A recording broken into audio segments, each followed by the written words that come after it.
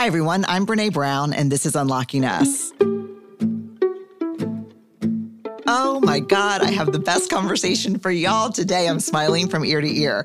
I am talking with Domee Shi, who is a Chinese-born Canadian animator, a storyboard artist, and a director for Pixar. I'm talking about her creativity, her work, and this film is so great. Her directorial debut on Turning Red. And if you have not ever done a deep dive into the Pixar shorts, like the short animated, 7-minute films, you got to do that. You can thank me later. But she also directed Bao. And when she did that, she became the first woman to direct a short film for Pixar. Bao won an Academy Award for Best Animated Short Film and a ton of other awards too. So I am talking to Domee today about creativity, about learning, about curiosity, and about her film, Turning Red. So good. I'm glad y'all are here. Support for this show comes from Sylvan Learning. When children love learning, they can tackle any challenge life throws at them. Sylvan's Insight Assessment can help you determine if your child is ready for what's ahead. It can also identify gaps in learning and point out areas that could be of concern for your child so they can tackle what's to come.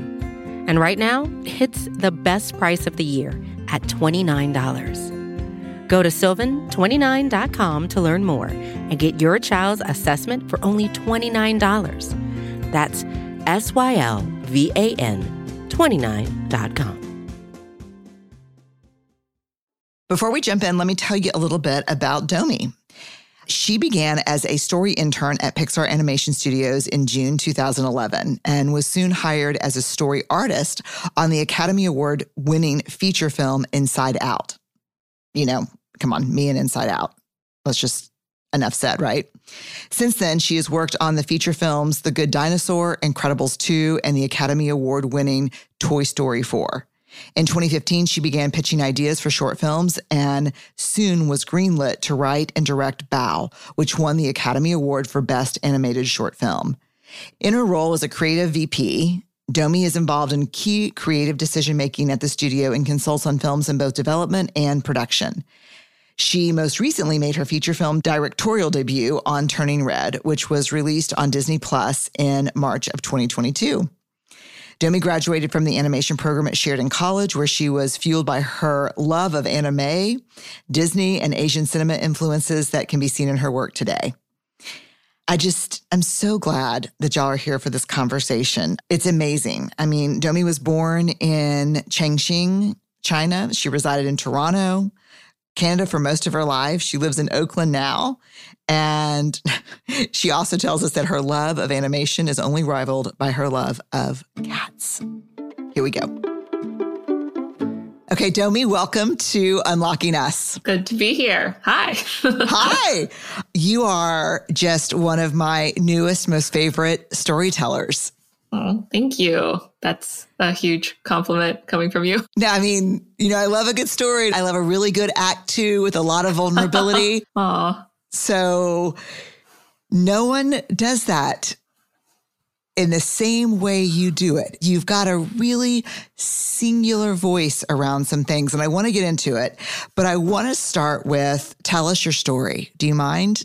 No, of course not. Yeah, so I've always loved drawing ever since I was little. My dad, he's a painter himself, and he taught art in China before we immigrated to Canada when I was 2. So I've always been surrounded by paints and canvas and charcoal, and he was like my first art teacher. But he didn't want me to get into art because he struggled a lot to kind of find his footing and his career in Canada in the West. But then I discovered animation. The very first VHS my family ever owned was Aladdin. Oh, you're kidding.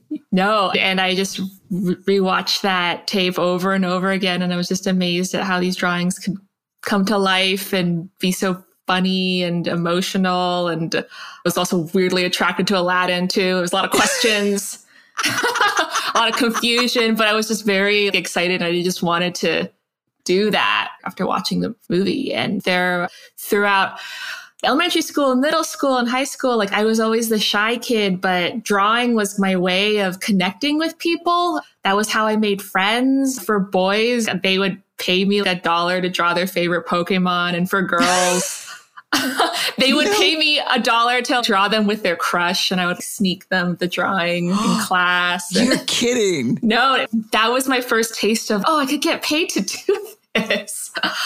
And I wanted to kind of chase that feeling of connecting with people with art. And I found out that there was this really great animation school that was just outside of Toronto, Canada, where I lived, Sheridan College, and I applied. Me and my dad worked on my portfolio together. We'd go to life drawing classes together almost every week.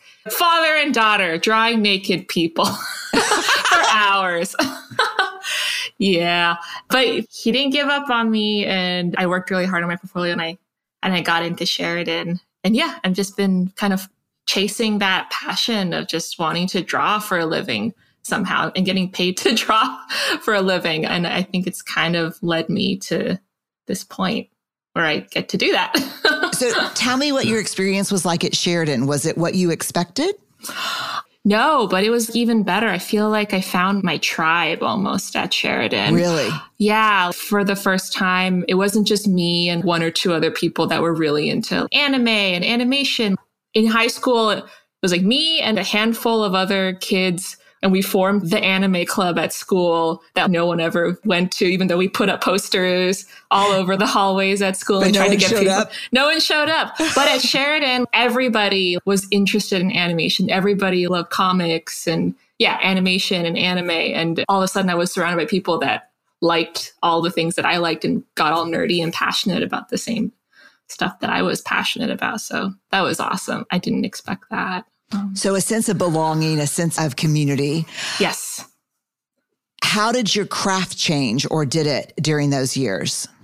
It changed a lot, I think, with every stage in my life. Like I'm going to Sheridan, we're also coming to Pixar. At Sheridan, for the first time, I felt like for a while in high school and middle school, I was like that big fish in a small pond. Yeah. I was that kid in school who could draw, and there weren't a lot of us around. But then all of a sudden, I'm thrust into this program where everybody was that kid who could draw in middle school and high school. And all of a sudden I'm in a big ocean, and it was intimidating because there were so many amazing artists who were my age or younger.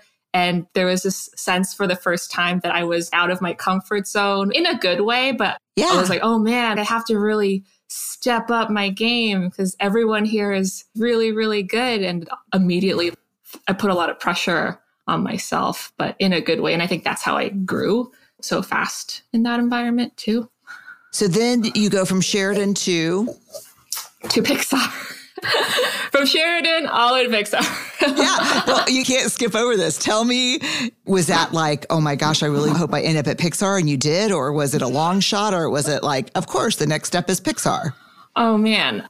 Yeah. In third year, I applied for the internship program at Pixar. They have an internship program every summer for a bunch of different departments like art, animation, story. So I applied for story, and I made the short list, but I didn't get picked for the, for the final group.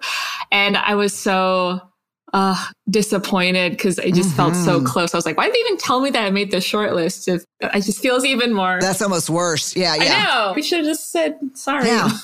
You weren't even in the running. Yeah, you weren't even in the running. Exactly. And I was super discouraged. But then I remember kind of using that as fuel to really focus my next year, my last year at Sheridan, into really honing in on my student film and my portfolio.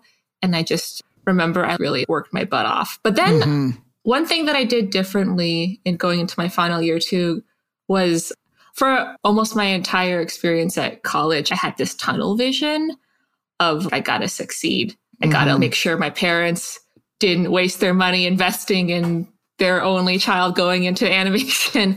And I had some friends, but I never had the urge or the interest to look outside of this tiny little friend group that I've created. I didn't go to parties. I didn't do anything. But then on my last year, I don't know, like something switched in me. I think it's because I got rejected from Pixar that I was just like, screw it. I mean, it's my last year. I got to try stuff and do stuff.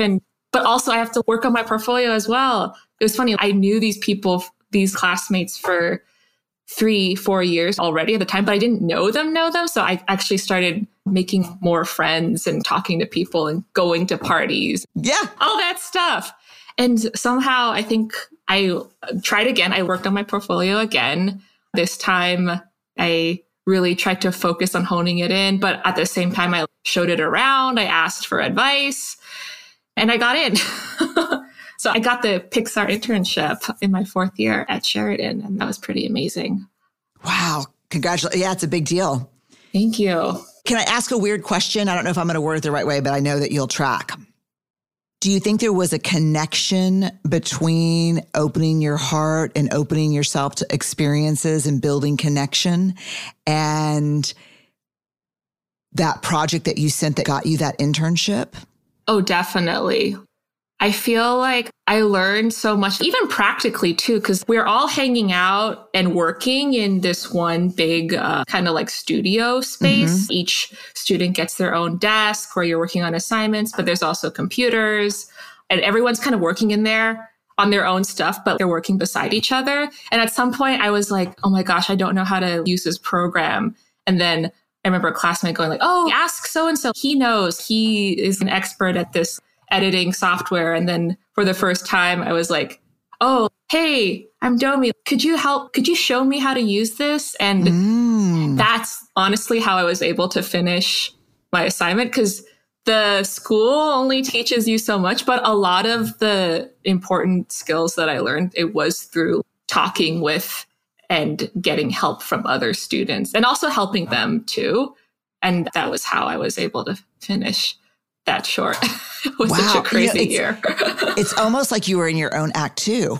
Yeah, it was totally that. Man, there'd be nights because we have to pull all-nighters at the studio and stuff to finish our work, where people be like, hey, we're going on a convenience store run, because there's one convenience store that's open 24/7 that was close to the school. And then, does anyone want anything? And I just got more involved. Like I felt like it became more of a communal, like a community in 4th year. I think 1st year, 2nd year, you're kind of like your own little island and stuff. 3rd year, it was crazy as a whole nother thing. But then 4th year is kind of like you're all working on your own films, but you're all kind of like, I don't know. It's just something about that environment that made us all start to kind of lean on each other and help each other, because we're like, we're all in this together. God, and we're all of this together. Is when I watch, it's a big theme for you in the stories you write, in the stories that you animate. Yeah. Tell me about Pixar. Yeah, that's funny you mentioned. Yeah, that feeling definitely carried through when I went to Pixar. We're all in this together. Yeah, when I first got hired at Pixar, that was in 2011, and I was a storyboard artist on Inside Out. That was my first time working on a feature film, working in a big studio. Yeah, I just felt so lucky to be able to work with Pete Docter and Ronnie Del Carmen on the movie about going into the mind of a 13-year-old girl. I was like, yes, I don't know anything. I've never watched Star Wars, but I know what it's like to be a 13-year-old girl. Yeah. That's the only expertise I have coming into the industry when I'm 22. And it was such an inviting, friendly environment where I felt comfortable raising my hand in a room and suggesting stuff. And I really owe it to the leadership on that show that kind of created that environment for me. And I think at the time too, even though I was working on such an amazing project, I still had that feeling, that itch of wanting to make something and do something on my own. And that's when I started working on a little project on the side that eventually became Bow. Stop it. Let's just take a pause for a moment.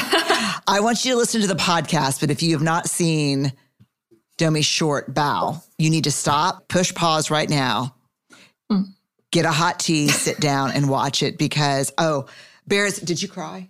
Yeah. My sisters and I cried and cried. I was the mom. I was the dumpling. I was the kid. I was the girlfriend. Wow. Okay. So did you just say, hey, I'm going to keep working on this stuff with all of you on this team, but I'd like to run a side project of my own work? How does that work? Well, at the time I was just thinking, I'll just make Bao kind of on my own as just a side project. I just wanted to keep being creative and kind of working that muscle as I worked on Inside Out and other feature films full time during the day. But then as I started working on it, I realized, I kind of want to recreate that feeling that I had at Sheridan, that feeling that you have in school where everyone around you is kind of making something cool or like you're just feeling motivated by everyone's energy. So I started sharing just the small little doodles that I had, the outline, the super rough outline that I had for Bao. I started pitching it to people, to fellow story artists, other artists, just to get their feedback. So like, how can I make it better? But also, maybe this is something that they'd be interested in and they'd want to help me make for free on the side. And I remember the very first collaborator I found was Rona Liu, who ended up being the production designer for Bao, but also Turning Red. But it was just, we came into Pixar around the same age. We had similar taste in movies and animation. And she was working at the time as just a sketch artist, but I knew that she also wanted to do something creative as well. Yeah. So I shared with her the story and she got really excited about it. And I was like, great, you should production design it. I don't know how we're going to make it, but it's just a cool thing to work on outside of our day jobs. And we even went on little field trips to Chinatown together. We bought dumplings. We took photos of it. We were both so proactive into making it, even before it was an official project. But that was really cool because getting other people involved gave me that motivation to keep working on it. And then at some point, Pixar, they don't do this anymore, but they put out this open call for pitches for the next theatrical short. So any employee at the studio could sign up, pitch 3 ideas for a theatrical short, and then kind of go through the gauntlet of directors, producers, execs until finally one person's idea is chosen. So I immediately signed up for that. And I pitched Bao along with 2 other ideas for a short film. And I remember when I was working on my pitch to Pixar, I had gotten maybe just 1 or 2 pieces of feedback that made me doubt the ending of Bao, where, spoiler alert, the mom eats the dumpling. Yeah. And so I chickened out. I changed the ending before I pitched to Pixar. And I rewrote it and I through the boards. It was a happy ending. It was... Or it was just a kind of a random ending that now that I look back, it doesn't even mean anything anymore. It's just a cute little ending where the dumpling runs away and then the mom's really sad. And then in the morning she wakes up and more dumplings have come to life and she's happy because she's like, oh, now I have a house full of dumplings. Anyway, so I pitched that version to the creative brain trust at the time. And they were like, oh, that's cute. But then I remember Pete Docter stood up and he was like, hey, that's not the version you pitched to me a couple weeks ago. Because I had pitched to him an earlier, the original version. Oh, shit. Yeah, because at the time I was like, I just want Pete Docter's input. This was before I was going to pitch it to Pixar as an official theatrical short. And so I changed it. I pitched it to the team. And then Pete was like, hey, I really liked your original ending. And then he turns to the brain trust group and he's like, her original ending is really cool and weird and crazy. Can she come back next week and pitch the original version? And I was like, oh, yeah, just give me a couple days. And yes, I'll come back and I'll pitch it. And they're like, okay. And I did. I went back and I brought back the original ending, the shocking ending that now the short is known for. And I pitched it. And then it got chosen, that version. And it was because of Pete, but also because I luckily pitched to him the earlier, weirder version a while ago that just stuck in his head. So, phew, thank goodness I did that. Yeah, but how smart of you to, You know, it's so often for myself as a creative, but other creatives, everything stays tight. Everything stays right next to me. Everything stays tight. I'm not pitching. I'm not looking for advice. I don't want your input. This is sacred. I won't change a thing. And then you don't have the moment like you had where someone says, I love that original thing that you pitched. Yeah. Yeah. I'm like you most of the time to keep things pretty close. But then I realized you have to remember why you got excited about this idea in the first place, because you can go down such a crazy path. Yeah. With notes and feedback, and you just, and then you start to lose track of, oh yeah, like why was I excited about this story? And it really was because I wanted to shock people with that ending. That was one of the first images that popped into my head because it was based on my real life experience of my mom, even to this day, holding me and being like, oh, I wish I could put you back inside my stomach so I knew where you were at all times. I know. I'm telling you, I was the dumpling, but I was also the mother. I mean, it's so beautiful and hard. Yeah.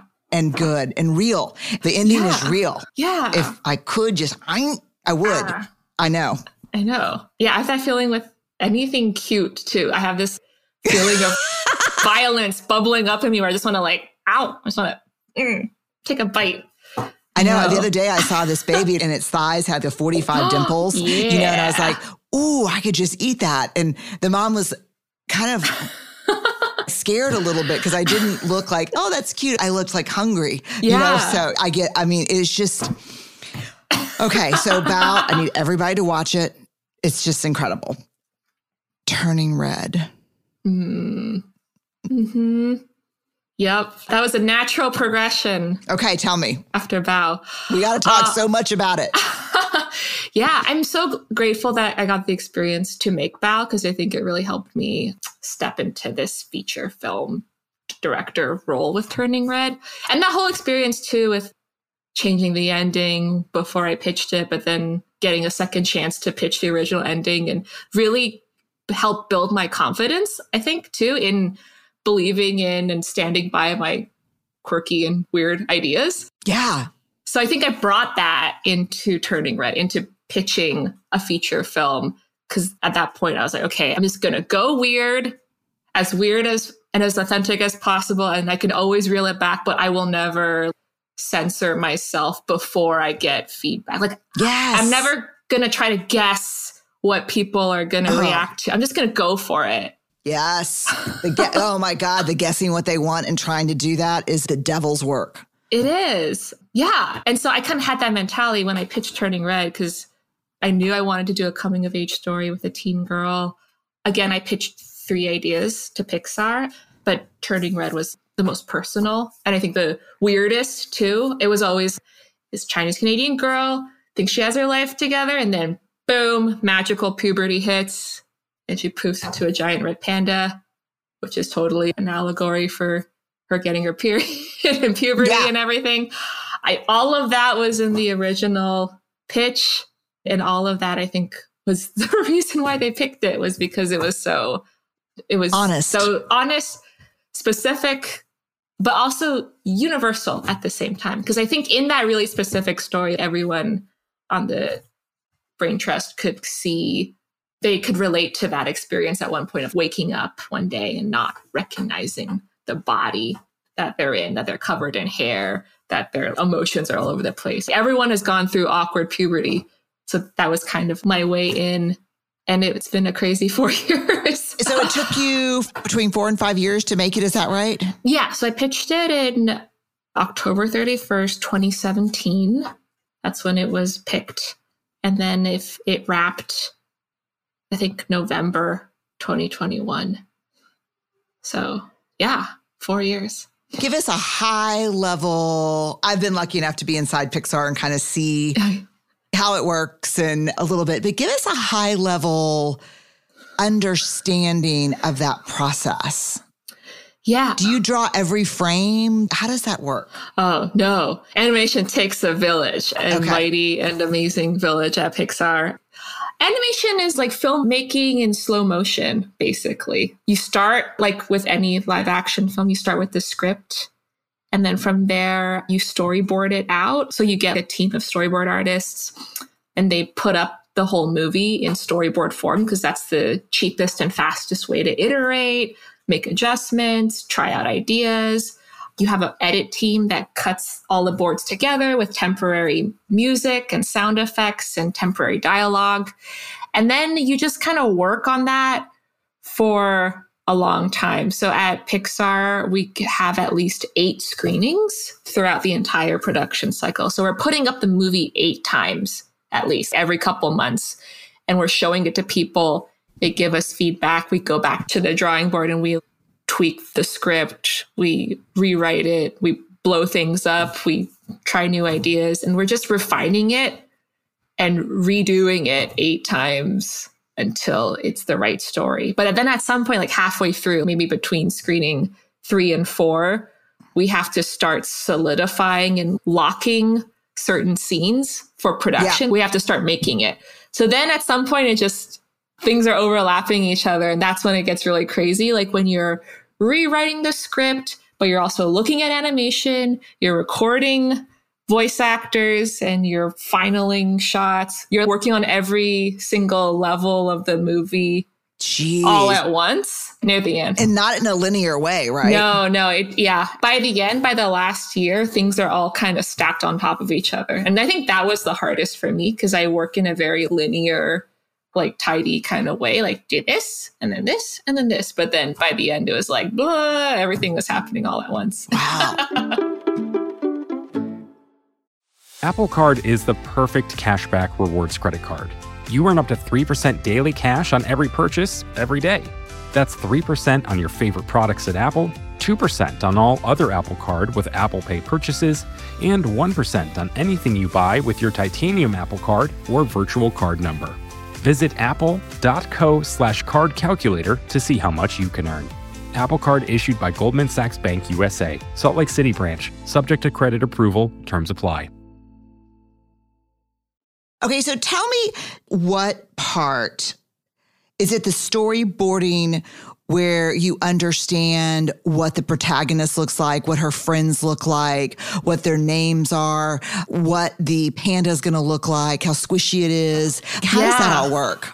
Yeah, that's a good question. It all starts with the script, and then all from there, you go into story. And then with the character designs, that's art. So that's the whole art department. They design the world, they design the characters, but then you actually have to build it in 3D. So that is another department. It's the characters department and then the sets department. They actually have to build all of the sets, like the Sky Dome, like the temple in 3D, like in the computer.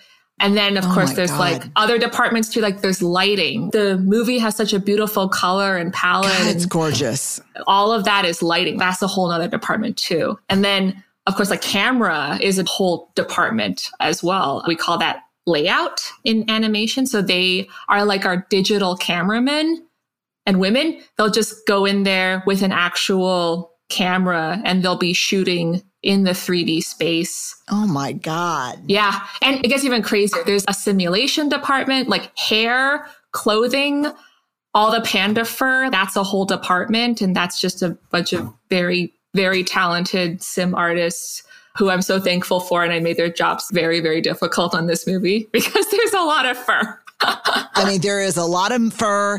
There's a lot of movement of the fur. Yes. Okay, let me go back to my little friends. Mm-hmm. Did you name them and describe them? How did you get this little friend group together of these adolescent girls? Oh. Is that you? Oh, yes. I mean, May, the protagonist, is definitely me when I was May's age. She's a little bit more confident and over the top than I was, but I was definitely that dorky perfectionist tween who was really close with her mom, but also fighting with her every day. And her friends are definitely based off of friends that I've had growing up. I think a lot of us have had growing up. Yes, I was like, how did she know those were my friends? I mean, Priya, is it Priya? Priya, yeah. Yeah, Priya, I had a friend like that who was just always like, nope, yes, yeah. Nope, yes. Like super deadpan. How did you know these were our friends? I think a lot of it had to do with working with a lot of female collaborators in this movie. There was Julia Cho, our screenwriter, but also Lindsay Collins, our producer. A lot of our story sessions are just us kind of sharing memories from our middle school days. And I think that way you can find a lot of similarities and overlap. And I think it really helps too that that main character and comes from a personal place. I could draw from personal experience and kind of put that into the movie. How did you get the panda idea? Oh, I knew that I really wanted her to turn into a giant red panda because red pandas are just so cute. And oh God, so cute. And I thought it could be such a funny and unique metaphor for puberty that I haven't seen yet. I've seen Teen Wolf, I've seen like the Incredible Hulk, but then I haven't seen a cute, awkward version of that type of transformation story, especially with a female protagonist. It just popped into my head super early on. And I knew that was the animal that I wanted her to turn into. Because it's Chinese. Yes. Which I thought was perfect. But also because the story takes place in Canada too, I thought it was kind of perfect that the panda's red and white. Because like, oh, this panda can be a mascot for both like China and Canada in my head. Yeah, it's so funny because I kept thinking to myself, oh, the whole ancestry story was so beautiful. Mm-hmm. But then I kept thinking to myself, oh God, if this mom turns into a panda, it's not going to be a cute panda. I kept thinking of the panda as the panda was complicated, and it was complicated like puberty, and it was complicated like confusion, and it was complicated like shame, and it was complicated like perfectionism. Yeah. And then, I don't know, I just thought it was so smart. Yeah. I'm so glad you say that, because all of that we kind of like found up until the last minute. The story was kind of shifting and evolving, and it kind of landed in a really cool place. But yeah, I think that the metaphor for the panda, I think, evolved as we were writing the story. I think it started off when I first pitched it as like, yeah, it's a wacky metaphor for puberty. But I think it became just a metaphor for all the messy all the messiness in life that just gets so complicated when you come of age, when you start feeling all of these feelings.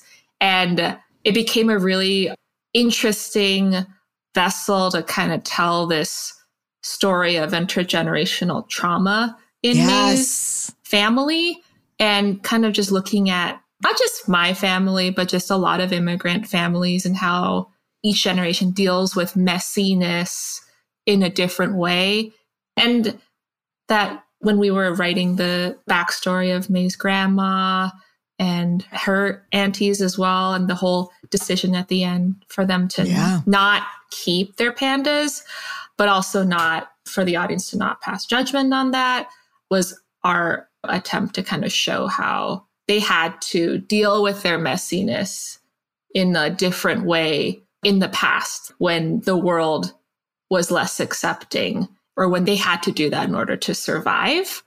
But May has what they didn't have, which is her friends and a support system, and hopefully a better world that she can live in and be herself, where she doesn't have to do what her mom and her grandma and her family had to do. So that felt like a really cool and powerful choice for May to make at the end. I thought the complexity of that was astounding. I thought, and no judgment around them choosing to go through and leave their pandas. Yeah.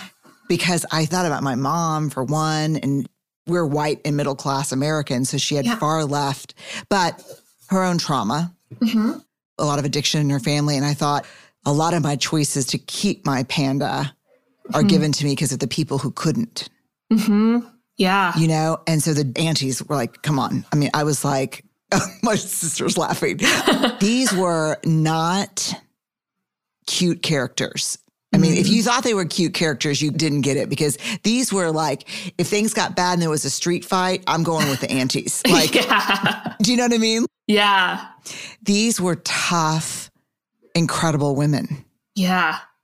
Yeah. That was our goal, was just to, pay tribute to all of the tough, opinionated women that raised us, who can be harsh sometimes, but then when an emergency happens or when they are needed, they will drop everything to help you, which is what I was really inspired by.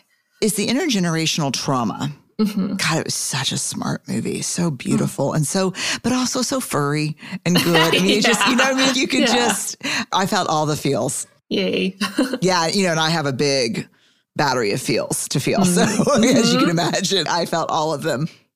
Is the intergenerational trauma not only cultural racism? Is it also how that drives perfectionism? Is it also shame? How would you identify the trauma? Yeah, I think you see a lot of similar experiences with immigrant families, especially because the parents or the older generation sacrificed so much and went through such hardship to come to a new country. So place a lot of pressure on the next generation to make sure that their sacrifice was not in vain. Yeah. But at the same time, this new generation, they're growing up in a different environment than the older generation. And that's where there's conflict, because it's like, we moved to a new place, but you still want me to think how you guys think, but I can't help but think and want different things because you're raising me different than how you were raised. Yeah. So I think that's where a lot of the tension is with a lot of immigrant parents and kids. Yeah. But also, I just think the older generation, a lot of them have just been through so much more than, we've been through a lot too. Like war, famine, violence, depression, all kinds of crazy stuff. And that kind of hardened them because that toughened them up, and they had to be that way in order to survive. And they passed those traits on, or those life skills on, to the next generation. But then the world is no longer as crazy or as cutthroat as the world that they used to live in. But then this new generation of kids is inheriting all of these maybe outdated or the trauma responses. Yeah, exactly. That they don't necessarily need anymore. And that's also, that's where a lot of those issues lie as well. So it's all very interesting stuff. Yeah, but it's also, it's so beautiful. I mean, the way you tell the story, it's incredible. I have to say that the crushes, the boy bands, the drawings underneath the bed, I know my armpits were sweating. Yeah, like when she found those, like the merman, I swear to God, I drew that. Yeah. Yeah. Did you draw that? Mermen? Yes. And mermaids. But yes, I think like a lot of women, a lot of people like have had a mermaid face in their tween years. I don't know. Is it the Little Mermaid? But I think it goes beyond that too. But I'm older than that. But I do think it was like, I just remember the first boy I had a crush on, besides like Donny Osmond or like a famous person, but it was Leif Garrett, those people that were on the cover of Tiger Beat magazine. But it was a lifeguard, and I could put his face on anything, like, a giant, a merman. And I had spirals and spirals of it. And it was so private and kept so far under my bed and in a shoebox. And then when she bends down there, I was like, no. I mean, I almost had to turn it off. I have to ask this question because it felt important. Is it true that all the people in key leadership positions on this film were women? Yes. Yeah, I felt so seen. Yeah. I think those scenes, like that scene and the incident with the pads at school. Oh, God. All the cringy moments. I think because a lot of the key leadership on the show were women, anytime that any of us was like, I don't know, you guys, is this too much? We just had a chorus of women going like, no, go for it. You remember what it's like. Go harder. We almost encourage each other just to lean into that because we all just had that feeling. Yes. And the feeling with your girlfriends, it was like, It's just us against the world. And we're going to go see this concert. Yeah, we're going to be screw women. whatever happens. And you're like, this is the girl that goes to the concert. It's not the woman who leaves. Like this was a thing. Yeah, it was. And I really wanted to just capture that it is life or death. The stakes in our movie are life or death, but there's life or death specifically for a teen girl. Oh, man. And let me tell you something. My parents did not turn into pandas, but I was busted one time, and it was in front of people. Oof. My mother could have been a 400-foot panda tearing the roof off the Astrodome in front of all of Houston. I don't know. I just want to say thank you. You know, one of the greatest, people always ask me about shame and kids and shame and teens. And the thing that I always go back to over and over again is normalize, normalize, normalize. The way bodies act, smell, respond, those crazy feelings that you get. Normalize, normalize. And this story was so normalizing in a cringy, relatable, beautiful way. I loved it. Thank you. Yeah, that was my goal, because anytime I have memories of, and anytime I would think back to that time in my life in middle school or high school, I would cringe just so hard. So hard. And I was like, oh man, I can't. If I make everyone cringe with me, maybe it won't feel as mortifying. It's true. I saw this funny meme on Twitter where someone took May as a panda and they placed her on top of this serene mountain. And the caption read, "I am cringe, but I am free." And I was like, yes, that's what I want. That's how I feel. It's like, if I could just get all of this out, all this stuff that has been buried in the back of my subconscious that would come out involuntarily when I'm brushing my teeth or about to go to bed. If we just get it out and encourage everyone to kind of share and cringe. If we could all cringe together, then we are free. And then nothing can ever embarrass us again. That's it. That's it. Yeah. I am cringe, but I am free. There's something about a critical mass of cringers makes cringe bankrupt by definition. Yeah. We take the power away from cringe. If we all double over together. It's true. I mean, it's true. And now my whole thing is at work, I can just look at my sister and be like, we're minutes away from panda time, like minutes. So whatever we do here, proceed lightly because we're heading that direction. Nice. Okay. Do you have time for some rapid fire questions for us? Yes, let's do it. All right, let's do it. Fill in the blank for me. Vulnerability is? Vulnerability is bravery. Yeah, I love it. Yeah. Okay, you are called to be very brave, but your fear is real. You can taste it in the back of your throat. What's the very first thing you do? I'll run towards it without even thinking. I can see that. Yeah. I can see that. I'm just going to go for it and then stumble along the way, but I can't think. If I think too much about it, I'm just going to go. I just have to go. Okay. Last TV show you binged and loved? Ooh. Succession. Ooh. God, that was crazy. Ooh, yes. It was tough, but I loved every moment of it. Oof. There's cringy moments in there for sure. Oh my God. Yeah. Okay. Favorite movie? Favorite movie? Spirited Away. Oh my God. I reference that in a lot of my books. I talk about death by paper cuts. God, it's so incredible. So beautiful. Such a great story. Why is that such a good story? Oh, it's so good. It's so real, but it's also just beautiful and just, it's like comfort food. I love just turning it on, just like watching it. I do too. It'll really sweep you away. Yeah, totally. And then every moment too, like I could just jump in at any time and just watch. Yeah. It's poetry. It is. A concert you'll never forget. Ooh. Outside Lands.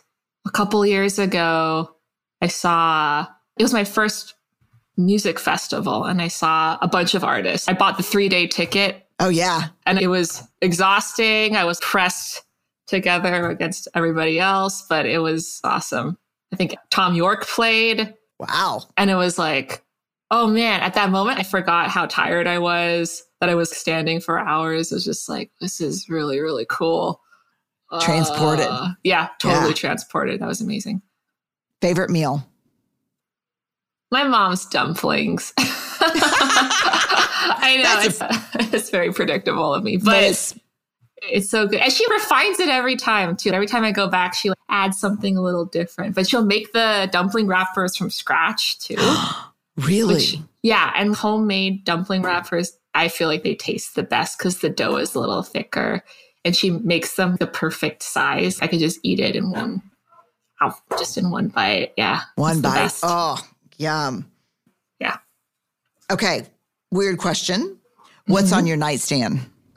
Oh, earplugs. Oh, yeah? Yeah. Because I started wearing them during the pandemic because there would be a lot of fireworks that would go off in my neighborhood. But now that I've moved, I feel like I still have to wear them because I find I don't know, it's weird, like a comfort in complete silence. No, no one tells you they're addictive. I started wearing them in hotels. Yeah. But then I got used to the little warm ears and the no ambient sounds. It's just, it's like I'm in a cocoon of complete silence. Yes.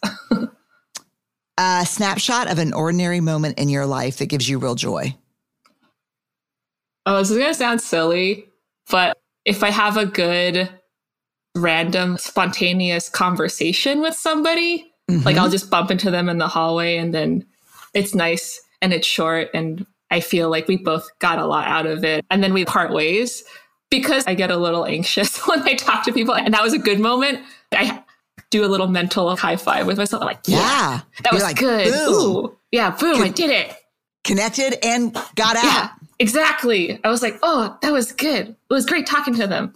I feel really satisfied. I love that. Okay, tell us one thing you're deeply grateful for right now. Oh, gosh. Everything that I got to, and I still get to tell stories with amazing people for a living. I know we're grateful that you get to tell stories with amazing people for a living. So, thank you. All right. Are you a millennial? Yes.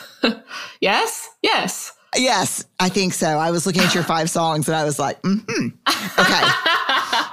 Okay. We asked for 5 songs you couldn't live without. Here's what you gave us. It's Gonna Be Me by NSYNC. Yes. Gold Gun Girls by Metric. Paper Planes by MIA. The Phantom of the Opera. This was very interesting. Which version of Phantom of the Opera? Oh, the 2011 version at the Royal Albert Hall. I think it was the 25th anniversary. Oh, the big production one. The big production one with Ramin Karimloo and Sierra Bogus. Bogus. Yeah. Yes. Okay. That's my favorite one. And then The Sound of Music by Julie Andrews. Yes. Like the song, like The Hills Are Alive. Yeah. Okay. Yeah. That's one of my comfort movies too. Actually, if I watch that opening, I get teary-eyed. That's how emotional. Yeah. Especially the second verse where she's, I go to the hills when my heart is lonely. I'm like, yeah, me too. Me too, girl. Same. I actually walked down the aisle to How Do You Solve a Problem Like Maria. Really? When I got married. Yeah. Okay, so you've got to tell me, this is going to be a trap, but you're a storyteller, so you'll be able to do it. In one sentence. Okay. What do these 5 songs say about you? Oh, gosh. Domee Shi, one sentence. One sentence. What do these songs say about me? I'm a go-getter, but I'm also very dramatic.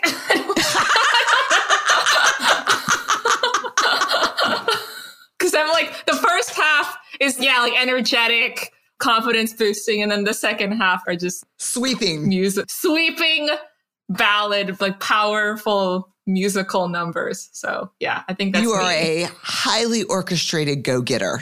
I guess I am. And we are grateful for what you're going to get. So thank you so much for your work. And thanks for being on Unlocking Us with us. It was such a delight to talk to you. Yeah, it was great talking to you too. Thank you. And thank you. And wait, what's next? What's next? Oh. Yeah. Oh, I can't say right now. I didn't think so. But I'm back in development. I'm working on my next project now. Okay. At Pixar. So yeah, no, I know they lock you down over there. Yeah. even when I came to visit. I was like, dang. But it will be go-getting and dramatic. Like the playlist.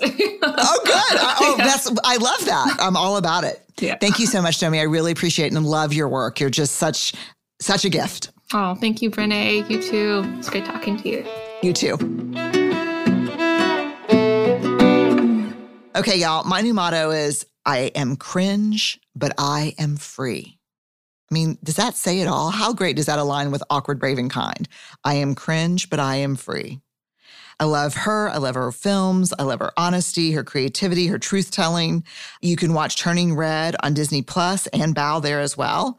We'll have a link to everything we talked about today on the episode page on BrenéBrown.com. I'm so glad you're here for this. Don't forget, we are cringe, but we are free.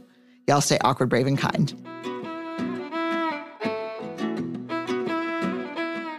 Unlocking Us is produced by Brené Brown Education and Research Group. The music is by Carrie Rodriguez and Gina Chavez. Get new episodes as soon as they're published by following Unlocking Us on your favorite podcast app. We are part of the Vox Media Podcast Network. Discover more award-winning shows at podcast.voxmedia.com.